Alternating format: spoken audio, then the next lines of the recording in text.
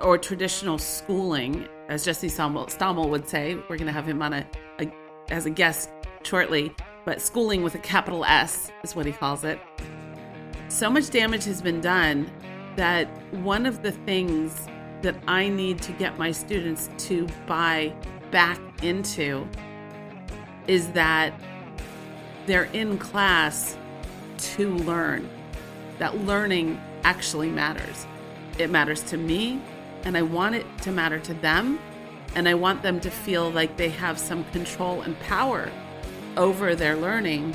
Traditional grading has done a tremendous amount of damage to most students' desires to learn in a classroom setting. Welcome to the Grading Podcast, where we'll take a critical lens to the methods of assessing students' learning, from traditional grading to alternative methods of grading. We'll look at how grades impact our classrooms and our students' success. I'm Robert Bosley, a high school math teacher, instructional coach, intervention specialist, and instructional designer in the Los Angeles Unified School District and with Cal State LA. And I'm Sharona Krinsky, a math instructor at Cal State Los Angeles, faculty coach, and instructional designer. Whether you work in higher ed or K-12, whatever your discipline is, whether you are a teacher, a coach, or an administrator, this podcast is for you. Each week, you will get the practical, detailed information you need to be able to actually implement effective grading practices in your class and at your institution.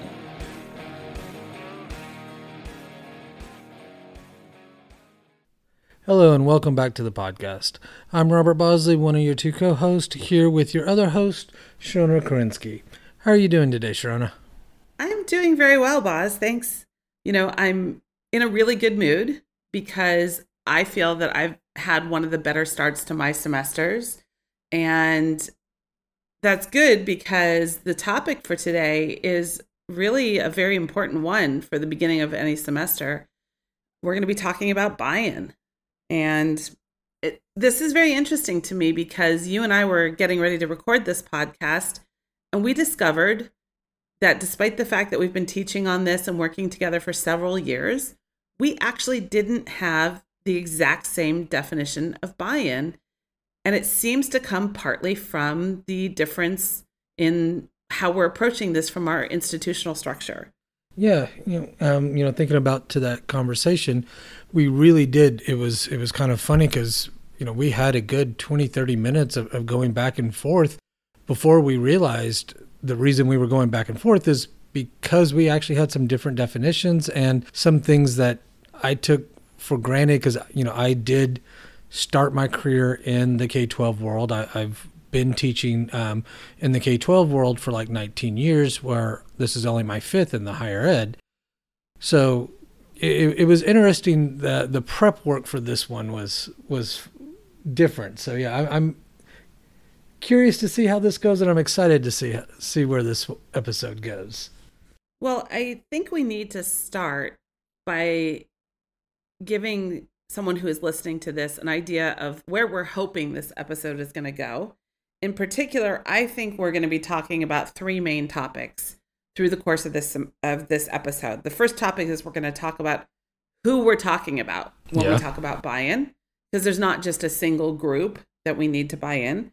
Secondly, and this is where I think we're going to get a lot of to the meat of this episode, what exactly are they buying into? And then third, we'll hopefully touch on some ways of doing buy-in. How do you get these different groups to buy in? Exactly. So with that being said, when you are asked, who are you trying to get to buy in to the idea of the way your course is structured, or I don't know, maybe is there a question before that even? I go back and forth of why does this even matter? Yeah, and the why it matters, I actually think, is more important of a question than some people realize, because especially with, our let's just say it, our biggest group of buy-in is our students. Like that is the main group that we're talking about. We are going to talk about other groups, but that's the group we really want to buy into this. And looking at why is it important is important. I mean, Why do we want our students to buy in? Because we are asking our students to do, things that they've not been asked to do before. And, with our feedback loops and the reassessments, if our students don't buy into that and don't believe that this is going to work, they're not going to engage in those feedback loops. And this does kind of fall apart at that point. Exactly. If a student does not engage in a feedback loop, it breaks the loop, and then the system is no better than any other grading system. So I think that's critically important. And I would even say, because we've talked about this before, my expectations and what I'm looking for from my students since I've started this is gone up compared to where it was when I was doing traditional grading. Because I have opportunities for the students to learn from their mistakes, I do have a higher level of expectation. So if I have a student that isn't engaging, and a student that, like you said, breaks that free feedback loop because they don't understand it or they haven't bought in, it's actually harder to pass my class. Like it's not just as bad, it's maybe worse than traditional. Exactly. So we'll get to that, I think, when we really dive into the student buy-in portion. But who else have we heard about, or have you thought about, that we might want to get to buy into the idea that there is another way to grade and that it can be very good for students? So, and this is definitely where the two different worlds of K-12 and higher ed are going to have a little bit of overlap, but a whole lot that's not overlapped. So in my K-12 world, one of the other biggest groups that I should be concerned with are my parents. It's dealing with the parents of my students. So that's really probably, at least in my experience so far, been the second hardest. And I know in the higher ed, that's a group that you don't even have to worry about, really. Not only do we not have to, but we essentially can't. Because I legally cannot speak to my students' parents without my students' express permission, and usually with the student present. So parents are not a factor directly. They may be an indirect factor if the student is grappling with the system and trying to get help from a parent, but parents are not a part of my world. Yeah, so that's another big group for my K-12 world. I think one that we would agree on is our colleagues. Yes, and I do think there's a big difference here too, because there's the colleagues in terms of other people who might teach the same course or that might teach a subsequent or precursor course. But my colleagues, so to speak, are also, to a degree, my administration. Like my department chair, who I really do need to buy in, is also a fellow faculty member. So how I approach them might be different than how I approach other administrators, such as the dean's office, because my administrators may have much less control over my course. They have a lot less say, potentially, depending on your institutional context.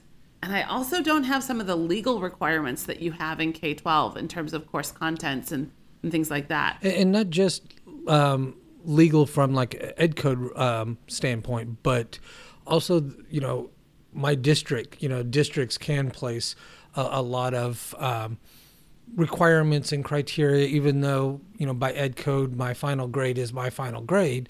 No one can say anything about that, but they can put a lot of regulations, and sometimes those regulations I've seen at some districts is kind of a stepping stone or a roadblock to people trying to do alternative grading forms.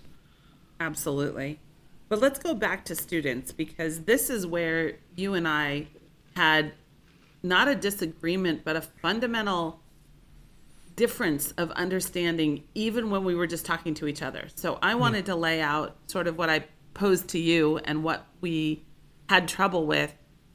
I feel that many courses in higher ed, there is not an effort to get students to buy into the course structure. It's sort of just laid out. this is what it is. Here's your syllabus, first day of class. Here's how I'm going to grade it. Hope you do well. Ideally, most of the listeners of this podcast are probably well beyond that. That's not how they're running their courses. But I think many of us would say that's how the majority of our experience was. I wasn't asked to buy in. I was given a choice. Either do the work the way the instructor wanted it done, if I could figure out how that was, or don't pass. But what was I buying into? Yeah. And then your perspective from your institutional context is different. Yeah, in the K-12 world, because students, in the higher ed world, students are choosing to be there. Exactly. In the K-12 world, you're there. Like as a student, doesn't have the choice of not being enrolled in school after third grade. So it gives a kind of different dynamic between the students and the teacher in the class. I do think because of that, and because of just that relationship, we do have to build a little bit more buy-in with, introducing ourselves, introducing our courses, laying some of that stuff out, starting to build that relationship. And again, no offense to any of my higher ed colleagues that might be listening, but there's a lot more outside education things that a K-12 teacher, I think, is expected to deal with and handle to some degree than you have at the higher ed. You're required to attempt to teach every student. Yeah. You can't really kick students out of your class except in very specific circumstances. So partially what you're trying to get students to buy into is to making the day-to-day experience a pleasant one for everyone involved. Getting a classroom environment to where learning can, happen for everyone to begin with. Because, if you've got 30 people in your class and you've got 4 off the chain because they don't see the value of the class, you don't have that in the higher ed. But in K-12, you might have that in every single period. Well, and what's been striking me as I've been thinking about this more and more is I feel like traditional grading has done so much damage to students, or traditional schooling, as Jesse Stommel would say. We're going to have him on as a guest shortly, but schooling with a capital S is what he calls it. So much damage has been done that one of the things that I need to get my students to buy back into is that they're in class to learn, that learning actually matters. It matters to me, and I want it to matter to them, and I want them to feel like they have some control and power over their learning. Traditional grading has done a tremendous amount of damage to most students' desires to learn in a classroom setting. Now, and you're saying that as a higher ed educator, where, again, students are choosing to be there. Now imagine that in the K-12 world, where a lot of students, if they had their choice, probably wouldn't be. Exactly. And that bothers me that I came to alternative grading about 7 years now, 2016. But I've been in the classroom in a higher ed setting since 1992. Now, there were some years in there where I was off doing other things. But I feel like I was a huge contributor to that damage, unwittingly and unknowingly. So I don't want to blame any faculty member, whether it's K-12 or higher ed, because I didn't know, none of us knew. We didn't understand the perniciousness and the pervasiveness of grading practices. So now that I've started thinking about them, and I know there's other people that have thought a lot more about them than I have, one of my biggest goals the first couple weeks in the classroom is to build enough trust with my students that they will begin to believe me when I say I truly care about their learning. Because many of us have said that, and without knowing it, have done grading practices that completely are counter to that belief. Yeah, I mentioned this in one of our earlier episodes. In fact, I might have mentioned it more than once, but for years I had a poster in my room that, had math spelled out as an anagram. Mistakes allow thinking to happen.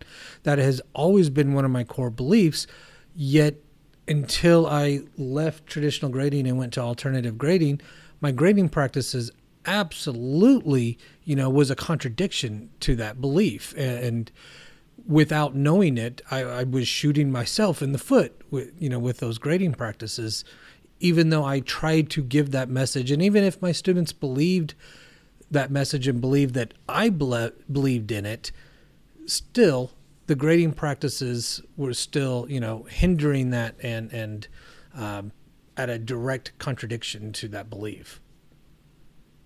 So when we say, what are they buying into? What is a student buying into? I can think of several things I want students to buy into. Number one, they have to buy into the idea that learning matters in this class. That the measurement system, the grading system, actually measures learning. And it measures the learning of the things that I say it measures. So my clearly defined learning outcomes have to be clear. They have to be defined. The second thing I want them to buy into, and this takes more time, is they have to buy into the idea of trusting me, that I'm not going to suddenly do a gotcha or aha moment of, ha ha ha, you trusted me, but actually this thing's going to hurt your grade. And then the third thing they have to buy into is those feedback loops, because they have to take action. They have to take an assessment or turn in a project or turn something in, and they have to turn it in a time frame and in a manner that there is an opportunity for me to provide feedback. And then they actually have to use the feedback. So it's got several actions on the part of the student. And if a student is not bought into doing something, they won't do it. Yeah, we talked about this in our feedback episode where, the fact that we all give feedback.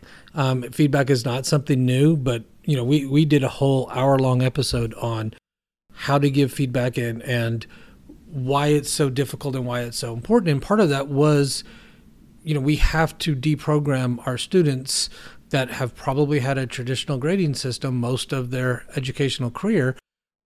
And that feedback really wasn't that big of a deal because you couldn't really do anything with it. That's part of that buy-in, because even if we take the time and train them on where to find it and train them on what our personal feedback looks like and how they should be using it, if they're not bought in, they're never going to use it. So that just ends up being wasted instructional time that doesn't go anywhere. When does buy-in happen in an alternatively graded? Well, again, and not unique to alternative grading classes, but the buy-in process definitely starts, minute one of any course, trying to get the students maybe not to buy in, but to really understand, and understanding and buy-in kind of go hand in hand. But I have actually found that to be a little bit difficult because, like I said earlier, we're trying to deprogram our students on what likely could have been 10 or more years of experience with traditional grading. So I used to try to do this right from the beginning, I'm going to sell my students on this and they're going to love this idea and it's going to get them excited to be in the class. And none of them really could picture it or understand it when I'm sitting up there that first week, going over the syllabus and trying to explain this grading practice. They're all like, oh yeah, sure. I understand, and really had no clue. The number of times we get, so wait, the assignment worth 0 points, why would I do that? And it's literally the most important assignment in the course because it's where we're checking for learning. Or my favorite one is always that week 6 to week 9 student that, comes to you just in a panic of like, okay, I've failed all these quizzes and these tests, and even though that's not what we call them, that's still what the student would refer to them as. Is there any way I can still pass? And looking at them going, you still have an opportunity to make an A. Like there's nothing, I don't care that you have not gotten mastery on any of our checkpoints. You still have plenty of time to get an A. And that reaction of, well, what do you mean? But I failed all these things. And I'm like, no, you just don't have mastery yet. You still have the opportunity to get it. But well, yeah. And that's been very interesting for me too, because I've definitely played with what does my first week look like. And the balance between trying to explain a grading system in a time frame where my students are trying to figure out where their classes are, trying to figure out how they find the assignments and the assessments, because they're navigating multiple technology systems, sometimes multiple text systems from the publishers. If they have 4 classes, they could have between 4 and 8 different technology systems to deal with, trying to figure out physically how to get around campus. And now I'm starting to try to explain to them that this grading system that at least they felt that they understood, and they just kind of needed to check on the weighting for that particular course, is different. It's a cognitive load that is too much for them. Yeah. So I have started to do a lot of my beginning of the semester community building with a thread of how human beings learn. So it's really much more infused with the idea of humanity. Even though I'm a mathematician, humanities is not necessarily my forte, but I am infusing all the stuff that I do the first week, especially with acknowledgement of my students as human beings. So getting them into groups where they actually spend extended time talking to a fellow student, exchanging not just names and superficial hobbies, but their thoughts on school and its role in their lives. A time we do sometimes stories of failure, because I share my own failures, and trying to get students to normalize the idea that you make a lot of mistakes while you're trying to learn something. And then coming in with, wow, if this is how humans learn, and if I claim that I want to measure your learning, shouldn't I have a grading system that lets you make mistakes? And that I'm building towards that. Yeah, and I spent a lot of that first week doing similar things, both in my K-12 and higher ed worlds, where spending some time with growth and fixed mindset, doing some activities about learning outside of academia, and I also really like to share some of my personal stories of failure. I do share a lot of personal things with my students. I think that's how can build that rapport with them and start building that trust, and I do. I share a couple of my failure stories. So if we're not getting full buy-in the first week, when does it start to happen for you in your classes? So I have really 2 main points throughout a semester that I come back to this and I get most. And then I have one time that I'll usually have the last few people that hadn't quite grappled with it. But that first one really comes after my first assessment, where I can actually get, with a real example, with their example, go through the feedback, kind of go through what my proficiency scales and my rubric look like, and they can see their own stuff and, pull up. We have this tracker sheet that I use, that we both use in that our 1090, our statistics course, but pull up that tracker sheet, do some random scenarios with that. That seems to where I'll get a good chunk of students starting to really understand. And once they understand it, most of the time they'll buy into it. Like as soon as they understand that, oh, I don't have to get a 90%. There's no percentages. And then my second point is really after about the 3rd checkpoint of the first couple of standards. So the way our grading architecture is set up, we do the in the end times method of wrapping up a learning target. So when we get to that third one, some people have already completed it. There's still some people that, might not have any yet, but without any additional checkpoints could still get it. So I'll do it there. And again, this is usually around that 6 to 9 week. People start to understand, oh, I've had little to no success so far in this course, but I am not locked out of an A yet. I'm not locked out of any grade. So I get a big chunk of people then. What about you? I definitely agree on the first assessment of the first standard. That's a critical point, because since they have their own checkpoint and their own feedback to look at, they are highly motivated to understand it. Mm-hmm. So that's when I bring it up. I show them, first of all, where to find this information, because it's not obvious. It's not like I'm handing back a paper test that has a score on the top. Yeah. All of my stuff is done electronically, so they have to know where to find it. They have to know where to look at it. They have to know what things mean, because one of the things I've done is I've gone away from words in my marks. I use emojis mostly.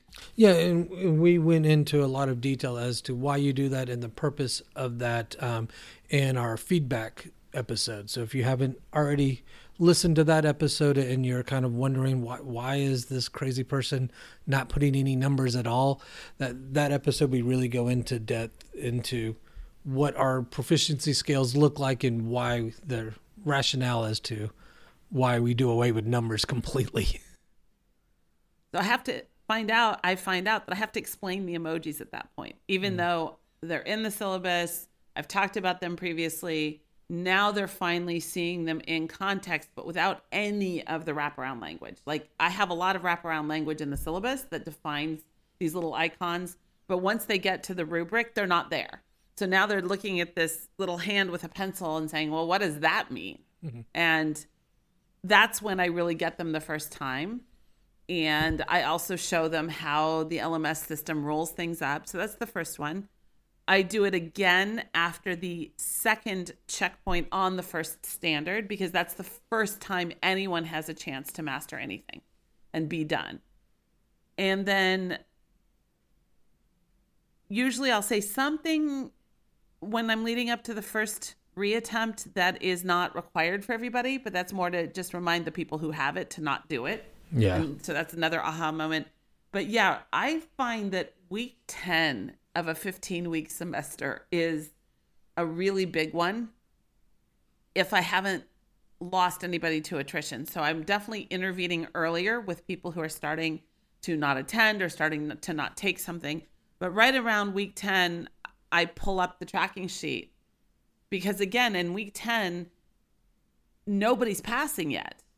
We haven't assessed enough, because something we haven't really talked about yet on the podcast is I front load content and I backload assessment, because human beings need time to learn. Yeah. So I push the material a little bit early. That way, the last couple of weeks of class is really solidifying and working on problems and those kinds of things. So the last 4 to 5 weeks of the course is where a huge amount of the assessment happens. So we're in a very rapid feedback cycle, and that's where I start to get a lot of aha moments. But I do need to retain them up until that point.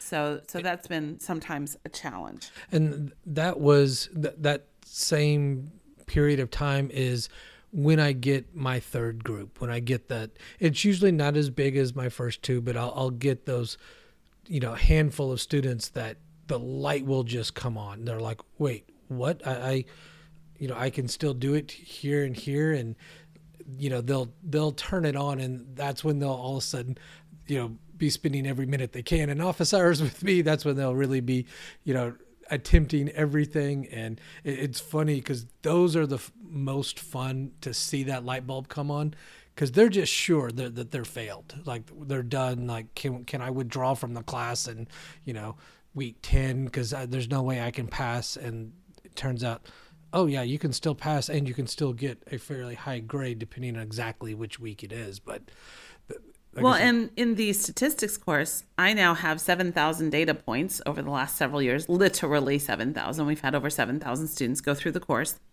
So I know what the patterns look like. Yeah. I can look at a student and their pattern I can't do it much before week 10 because there's just not enough.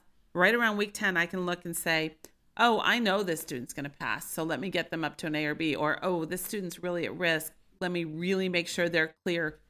So I have students who come to me and say, is there any way I can get a C? And not only do I tell them they can get an A, but I'm like, oh, no, you're definitely going to get a C because I can see what you're doing. I know what's coming. I guarantee I know you're passing, even though technically they're not passing yet. Yeah. I can see You can see that pattern. Exactly. And I'm looking at them and going, no, you literally have every learning outcome that has completed assessment at this point. You have every single one of them. They're essentially at 100%.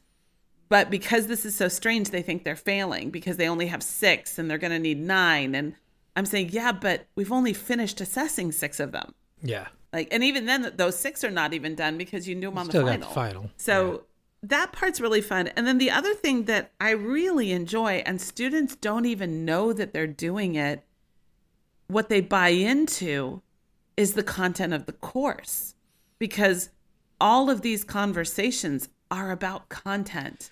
Yeah, we keep coming back to this. I mean, So we've much probably fun. mentioned this. There's probably third or fourth episode that I can think of that we've talked about the conversations we have with our students. It's so much fun not to be playing, the point game with them and, oh, how can I get more points? How can I get extra credit? Instead, it's talking about the math. And, what's really fun this semester in that stats class, I actually have a couple of students that have taken this class before and not succeeded. And because they have a little bit more understanding of the grading system, because they've already experienced it, they're coming in and they're kind of driving my entire class. Like they came in, bought into it immediately. They helped explain it to my students, but a lot of the conversations we're having and stuff, they're kind of driving, and it's doing a lot of the other class a whole lot of good, and it's a lot of fun. And then I think about and compare that to a similar conversation I had to have with my own daughter, who is a junior in high school, that just broke my heart because she's in a class that's traditionally graded. But, she came to me, when was this, about a week and a half ago, just in tears, just bawling. Her math grade had gone from an high A to an F overnight. And just, she was devastated and worried that, she's going to disappoint me and stuff. So we start looking at her grades. We start looking at, what's going on. She'd had one test, and because tests were worth 70% of her grade, and she didn't do well on this test, like I said, overnight went from a high A to a mid-range F. She went to I think it was a 55, 56%. Which is a top of the range F, by the way. Well, depends on how you define the range. Yes. Yeah, I know. But couldn't resist. And to make it even worse, she's trying to, like I said, she was more upset about it than I was, but she's trying to say, oh, Dad, please don't be mad. I'm going to continue to work really hard on the homework and I'll get it up. And I had to explain to her, not only can your homework not get your grade up, if you aren't perfect on your homework, from here on out, your grade will go down, because her grade was up. She had 100% on her homework at the time. And having to explain this points thing and explaining the point game to her and how to work it, because that's the system she was in, was not only breaking my heart, but making me sick to my stomach, because none of it was, we had no conversation about math. We weren't talking about linear and exponential growth, which is what her material was on. We weren't talking about pattern recognition, like some of the 8 standard practices of mathematics. Weren't talking anything about that. We were talking about the game of points, and it was just heartbreaking. I told this story last night at dinner, and I think you've heard this story, but my younger son is a math major. He's not planning on doing math as a career, but he enjoys it enough. He's willing to do it to get a degree in it. And so he's currently a sophomore in college. He also just turned 18. So he's very, very young because he was very accelerated in school. But back when he was in the 8th grade, so he's very young for the 8th grade too. He was 11 or 12, something like that. And he was taking geometry, which is absolutely the highest math class offered at the middle school because he was that accelerated in math. And as 11-year-olds sometimes do, he decided to slack off on homework for about a month, right around March. Now, this teacher was out. They had had a long-term sub due to a medical issue on the part of the teacher. I was busy. I was working. I wasn't paying attention. He didn't do his homework for a month, tanked a couple of exams. Okay, that's fair enough. His issue. Went to talk to the teacher, said, look, what can we do? You know, he's 11. He's in geometry. Yeah, these are literally, there's 8 students in this class. They are the top 8 students in the entire school when it comes to mathematics. So the teacher lets him make some stuff up. He takes a cumulative final, gets over an 80% on the cumulative final. Okay, so this kid knows his mathematics. Yeah. The teacher has to make a participation decision that is entirely within the teacher's discretion, and he gives him 1 point less than what he needed to hit 70% and get a C. He had a 69.4%, and that teacher gave him a D in geometry at the age of 11 in the top 8 students in the classroom. What's the lesson? Yes, when a student slacks off and a student gets behind, yes, their grade should reflect that. But like you said, maybe. Well, no. Let's be fair. It should, but it should also reflect the amount of learning they have by the end of the semester. And a student getting like you said, over 80% on a cumulative final should have said something about the learning. And if we go back to a definition of grades being some sort of measurement of learning, did that grade do that? Did that grade really reflect his level of learning in geometry? I'm going to argue absolutely not. And worse than that, it actually hurt his ability to learn mathematics. Because what he learned, because he absolutely learned from that experience. And what he learned was what you know doesn't matter. What you learn doesn't matter of the content. How well you behave and follow the rules is all that matters. And that just makes me sick to my stomach. I also know that in K-12, you guys have some rules around behavior or compliance or things like that. There's like citizenship standards and other kinds of things that you're supposed to report. We don't have to do any of that in the higher ed world. And I would argue that unless you have a learning outcome that specifically is trying to measure students' compliance with the rules or things like that, then no, it actually does not belong as part of the grade. You know, you should only be measuring what you're attempting to teach the student. And if you decide behavior is what you're trying to teach, then you better have a learning outcome on it. But we've kind of went adjacent to our topic. That's okay.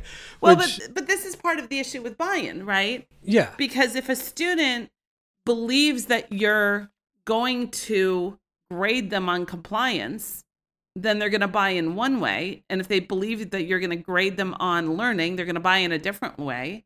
Yeah. And if they, like we said at the top of this, if a student doesn't buy into the feedback in the feedback loops, this whole thing kind of falls apart. And students with this kind of experience, you really do have to deprogram them and sell this idea on them that there is value in mistakes and learning from those mistakes.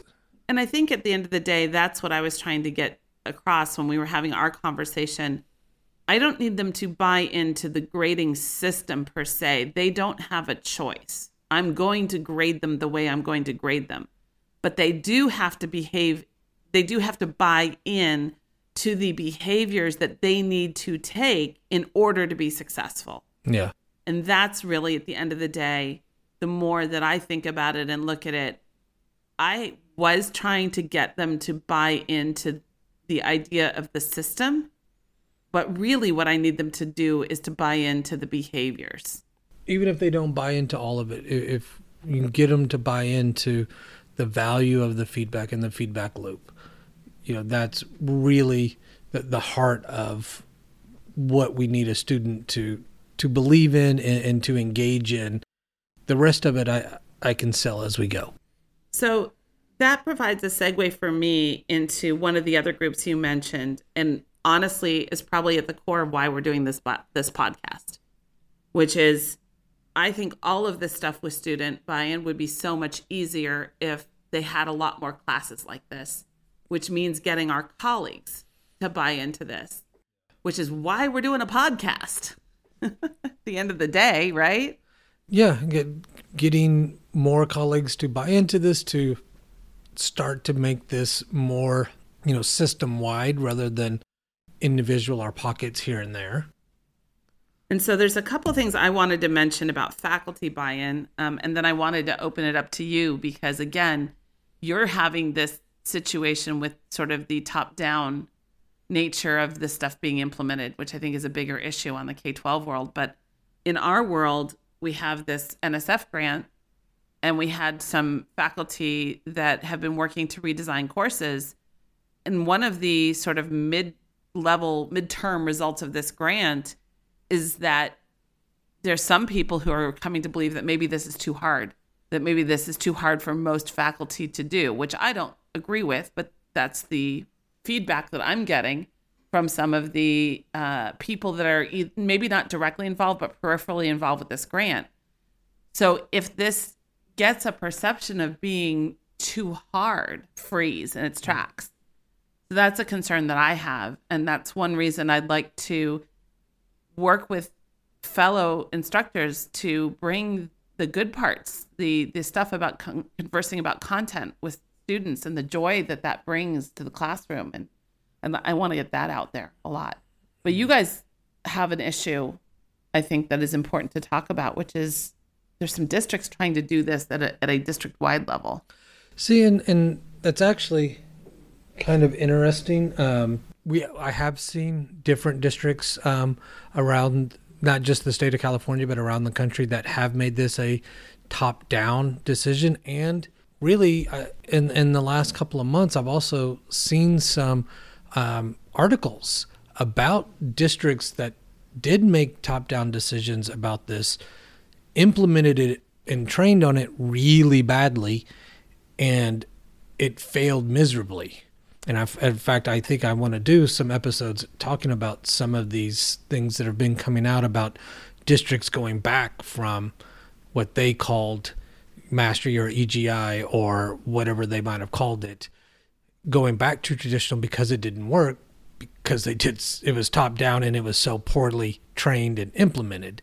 It's interesting to see this because in my district, in LAUSD, they haven't done the top down yet. They've been really good about offering a lot of incentives for people to get trained and to people to try to implement it.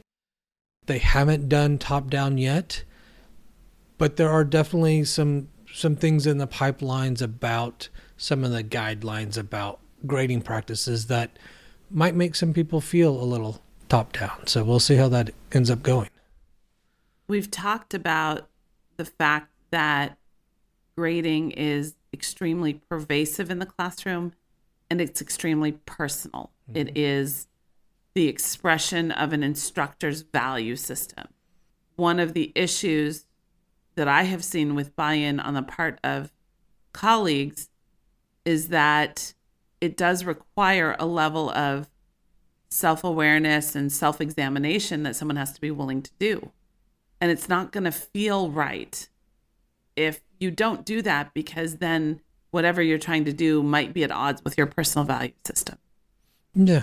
So I think giving instructors the space and the proper access to resources and expertise to have these conversations be facilitated. This is not easy, especially for those of us in academia, because we say our students have had 10 to 12 years of this. Well, I've probably had, 40 years. Yeah. Because I've been in academia so long. So we're even more embedded in these systems. So I do think that colleague buy-in in terms of the grand scheme of things is extremely important. How much buy-in you have to have as an individual instructor from other instructors is going to be very situation dependent. Yeah, and I think this is true of both the K-12 and higher ed world. Different areas, different institutions, different schools have different levels of, department cooperation and collaboration compared to, teacher autonomy and independency. So my particular school, high school that I teach at, we've also been, practicing PLCs or professional learning communities for, a decade now. So there is a lot of time spent within our like departments and our PLC teams planning and doing a lot of things similar.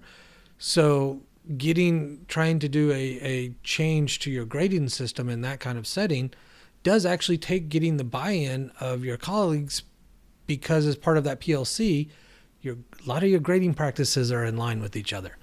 By the time I kind of really started to transition from traditional grading to alternative forms, I had really 1 year where I had permission from my Algebra 2 team to, kind of try it out. But I never, really had to work with trying to sell them on it until I actually left the Algebra 2 PLC. But yeah, as a individual teacher, I would have a little bit of pushback from my department chair and from my colleagues about, going this kind of rogue without getting some buy-in from my colleagues. And I was the lone wolf for at least a year when I started doing this. I just kind of didn't mention it to anyone. At my institution, there used to be, I wouldn't say there still is, a very hands-off approach. As long as you followed the Faculty Senate guidelines and you covered the material that were in the course learning outcomes as provided by the department, you were good. You were left alone. They came in and evaluated you and looked at your teaching and looked at your teaching evaluations and saw how your students did, and it was fine. After about a year, I kind of let some people know I was doing this, in particular Dr. Sylvia Heubach, convinced her to let me do it with the statistics course, and suddenly it became a much bigger deal. Okay, but let's also kind of explain when you say a little bit bigger of a deal. I know we've talked a little about the structure of this class, but that first year, how many courses, how many teachers, how many students are we talking about here? So the first year, I think we had 85 total sections. Maybe not that many. Maybe it was only 60. 60 sections, 20 some odd instructors, close to 2,000 students the first year. Yeah, so we're not talking about a small, 3 or 4 people here. And I was there at one of those first trainings where you introduced this to the faculty in general. Yeah, you almost got into a fist fight with somebody on that one. Not a lot of happy people. And it's funny, some of the ones that had the biggest issues and the biggest pushback are still teaching in the program now. And they're actually happy. Yeah, it's been, this is year 6? I think it's technically 5. Year 5? Yeah. No, actually, it's year 6. Yeah. You're right. We just started year 6 of that program. So it took us a little bit, but yeah, it was not, was interesting to say the least. So that is a decent segue then into administration, because depending on the way you... Let's back up, because we were talking about how did you end up getting some of those instructors that had so much, just disagreement with the things that we were saying, about late policies and all this stuff. Right. How did you get them to buy into it? So I like to say that I used a carrot and a stick. So the course was redesigned as part of a mandate from the Cal State University Chancellor's Office. So we knew we had to do a course redesign. It was being required. We knew that we were going to get a different group of students. And all of the people that teach in this particular course are adjuncts. So none of them have tenure. None of them tenure line. So they are some of the most precarious faculty. Many of them had contracts in the Cal States, we do have unionized contracts for Cal State, but they are the most precarious. So they only could push back so far without feeling like they were risking their jobs, which might have taken a little bit of advantage of in their own self-interest, to be honest. So the stick was, if you want to teach in this course, you have to do it this way, because this is a coordinated course. It is under mandate from the California State University Chancellor's Office. This is how our institution has decided to do it. Sort of take it or leave it. So that was the stick of at least trying it. Yeah. The carrot was, I did all of the work along with you and Sylvia to develop all the materials. And it wasn't just the grading system. We flipped it. We do active engagement clicker slides. I mean, it was all of it. And so we made it as easy as possible for the instructors, especially for adjuncts, many of whom were teaching at multiple institutions. Yeah. To have the burden of course preparation removed from them was huge. Additionally, one of the things the Chancellor's Office did very, very well is they provided money to train faculty on these coordinated courses. And at Cal State LA, we have a very, very good Center for Effective Teaching and Learning run by a woman by the name of Catherine Harris. And they partnered with ACUE, the Association of College and University Educators, and we put 44 faculty through the ACUE teaching certification that year. And I helped facilitate that. So we had hours and hours of training on effective teaching, both in the classroom and in the syllabus and everything. So we did intensive training on the things like giving effective feedback and writing a proper syllabus and active learning and inquiry and iClickers. And then I built it all. So then we told the instructors, give it a semester. Try it. This is very new. Try it. And that first semester was awful. And yet it was still way better. So they didn't abandon it. And they sort of all jumped in and started trying to make it better. Yeah. And by this time, 6 years in, I would say that every faculty member on the team feels that they've contributed something significant to the design of the course. And they didn't have to. They could have dumped it all on me, and they didn't. Yep. Which is amazing. So we have these incredible, it's a team. I mean, that's at the end of the day, it became a team. We talk more to each other as an instructional team than I think almost any other instructional team on the entire campus. Yeah.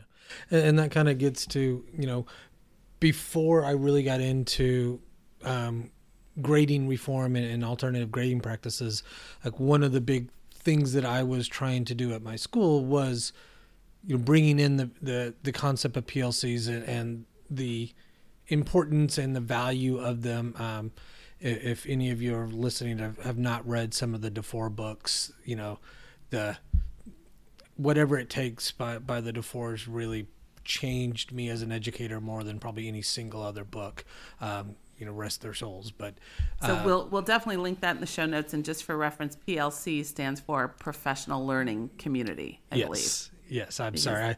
We're in education. We're really bad about our jargon and our acronyms. Acronyms. Yes.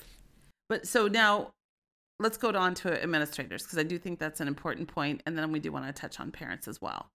So what do you have to do at your end to get administrators to buy in?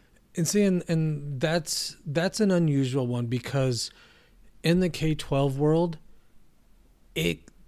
our administration can be a lot more invasive than I think you deal with at the higher ed.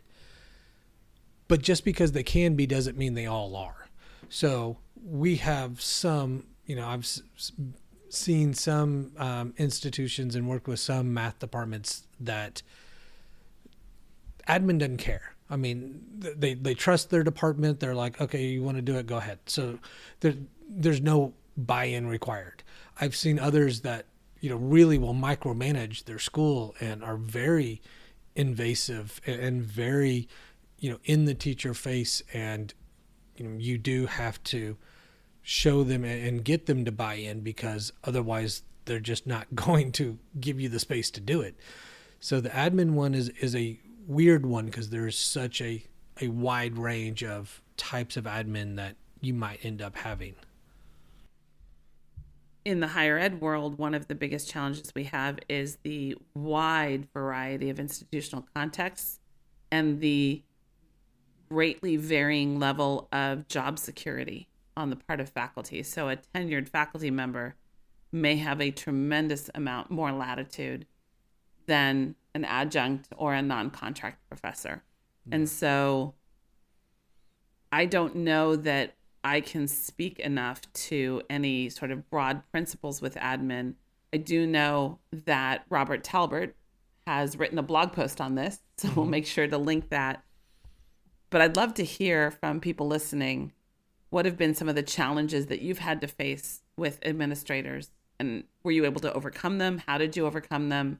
So I would love for people to contact us using the Contact Us link in the website and share some of the administration stories, because I think that we get a lot of questions and worries by people who want to try this. And that is one of the big barriers, one of the big fears is, what is my admin going to say? And if you are an admin and listening, or, you're at a school that has either had a really strong supporting or, opposition admin, love to hear from you guys. I know we've talked to a few people over the years in the grading conference that we just had, the 4th annual one this summer, that, I've done this district wide. So I'd really be curious to hear from some of, our admin out there, or our people that have had to deal with whether it was extremely supportive or, absolutely had to fight against or fight for. Because I've also seen admin that are very top down, that are like, no, things aren't working. We have to change something. We're going to change the grading, and you're going to change it this way, or you're going to get left off the boat. So the timing on recording this podcast is interesting for me, because I have to go into my new deans next week and teach them about the course, because they're not familiar with it and they've heard bits and pieces. Some of that they've gotten wrong. So I know I have one associate dean who's not so thrilled but doesn't really know what we're doing. And then I have another one who's a co-PI on a grading grant with me. So I have to go in and sell my own admin this coming week. So it's going to be interesting. Might be an interesting follow-up. Exactly. And then that leaves us with one group that I have nothing to say about, which is parents. And again, this one can range from one extreme to another. And I've actually taught at both types of schools, where you do have that very, I don't want to say invasive, but the helicopter parent that is very much involved. And also, unfortunately, I've been at schools that parent involvement is at a minimum when it gets to the high school level. I actually don't think I am an expert at this at any means. By the time I was doing this in the high school world, other than one Algebra 2 class, most of it was the dual enrollment program that we did together. So they were always seniors. And at that point, the parent involvement was a minimal. So this is one that I know is a big deal. I know actually one of my colleagues that was on before, Joe Zacola, he's got a lot more parent involvement that he has to deal with. So this is a topic that I want to recognize that we need to talk about. But unfortunately, I don't think I have the expertise. So I'm hoping that this becomes another episode where we have some guests come in that have a little bit more experience and a little bit more expertise on it. I remember when we were speaking with Matt Massey, who's the principal of, I think it's called the Alabama School of Cyber Technology. Something like that. Something like that. They launched their school this way. And one of the things that they learned is that a comprehensive letter to parents can be a important tool in doing this. Yeah. So maybe when we get a chance, we'll try to get Matt Massey on, and he might be somebody who could talk. I would love to have him on. Yeah, he was great at the conference. What was that, 2 or 3 years ago? Yeah, the K-12 conference. Yeah, he was great there. And again, when we talked to him then, they were opening a new school where everyone was doing this, it would be great to, now that that school's been open for, I think had been open for a couple of years then, so it would have been year 5 or 6 now, at least. So it'd be interesting to get him on it and see where their journey has gone since we talked to him at the conference. So I'm hoping that this conversation has provided food for thought, has allowed people to explore maybe some of their own concerns. But we might have missed some things. So again, I'm going to invite anyone who's listening to send us a question or send us a thought or send us a comment. You can, of course, also record your comment or question. And if we get some of those, we might be able to play those on the air on a future episode. And we're also wanting to know what other topics. We have a whole list of topics, but we're by no means the only experts or even experts. We think we know something. So please reach out to us and let us know what you want to hear. This podcast is for the people listening because we want this movement to spread and we want to get buy-in. We want to get buy-in to changing the way we grade. And we're also, wanting to do real nuts and bolts. So if we've got a listener that, thinks that they've got some good ideas about how to do some of these or a topic that we haven't talked about, we've had some guests, but we want to reach out. We want more guests on. So I'd love to hear if you think you would be a good guest. If there's a topic you want to talk about, please contact us. We'd love to have you on. So speaking of guests, I'm really excited for some of our upcoming episodes. We're going to be talking with Dave Clark about artificial scarcity. We've got an interview coming up shortly with Jesse Stommel and his new book, Undoing the Grade. And we've also got Joe Zacola coming back on for Too Much Longer. Exactly. So in the meantime, I hope everyone has a wonderful week and is out there just doing the good work and helping us help students learn.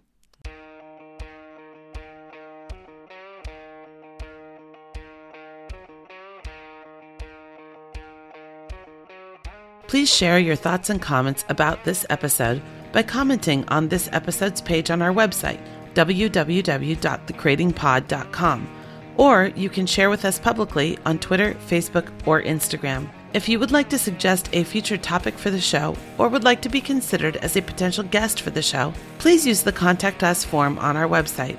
The Grading Podcast is created and produced by Robert Bosley and Sharona Krinsky.